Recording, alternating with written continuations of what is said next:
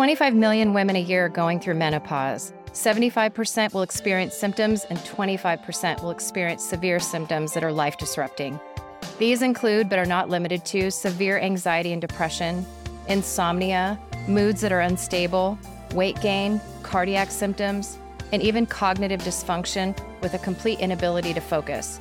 Are you one of these women experiencing these symptoms? I was. And even worse, are you being told that everyone goes through it and it's a normal life process? Have you been told your labs are normal even though you don't feel normal? I'm Irene Ortiz-Glass, the host of What I Wish I Knew. I will share my story of over a decade of PMS, perimenopause, and eventually surgical menopause. We will explore the challenges associated with this and interview experts on every aspect of the change while providing an integrated approach to healing and wholeness.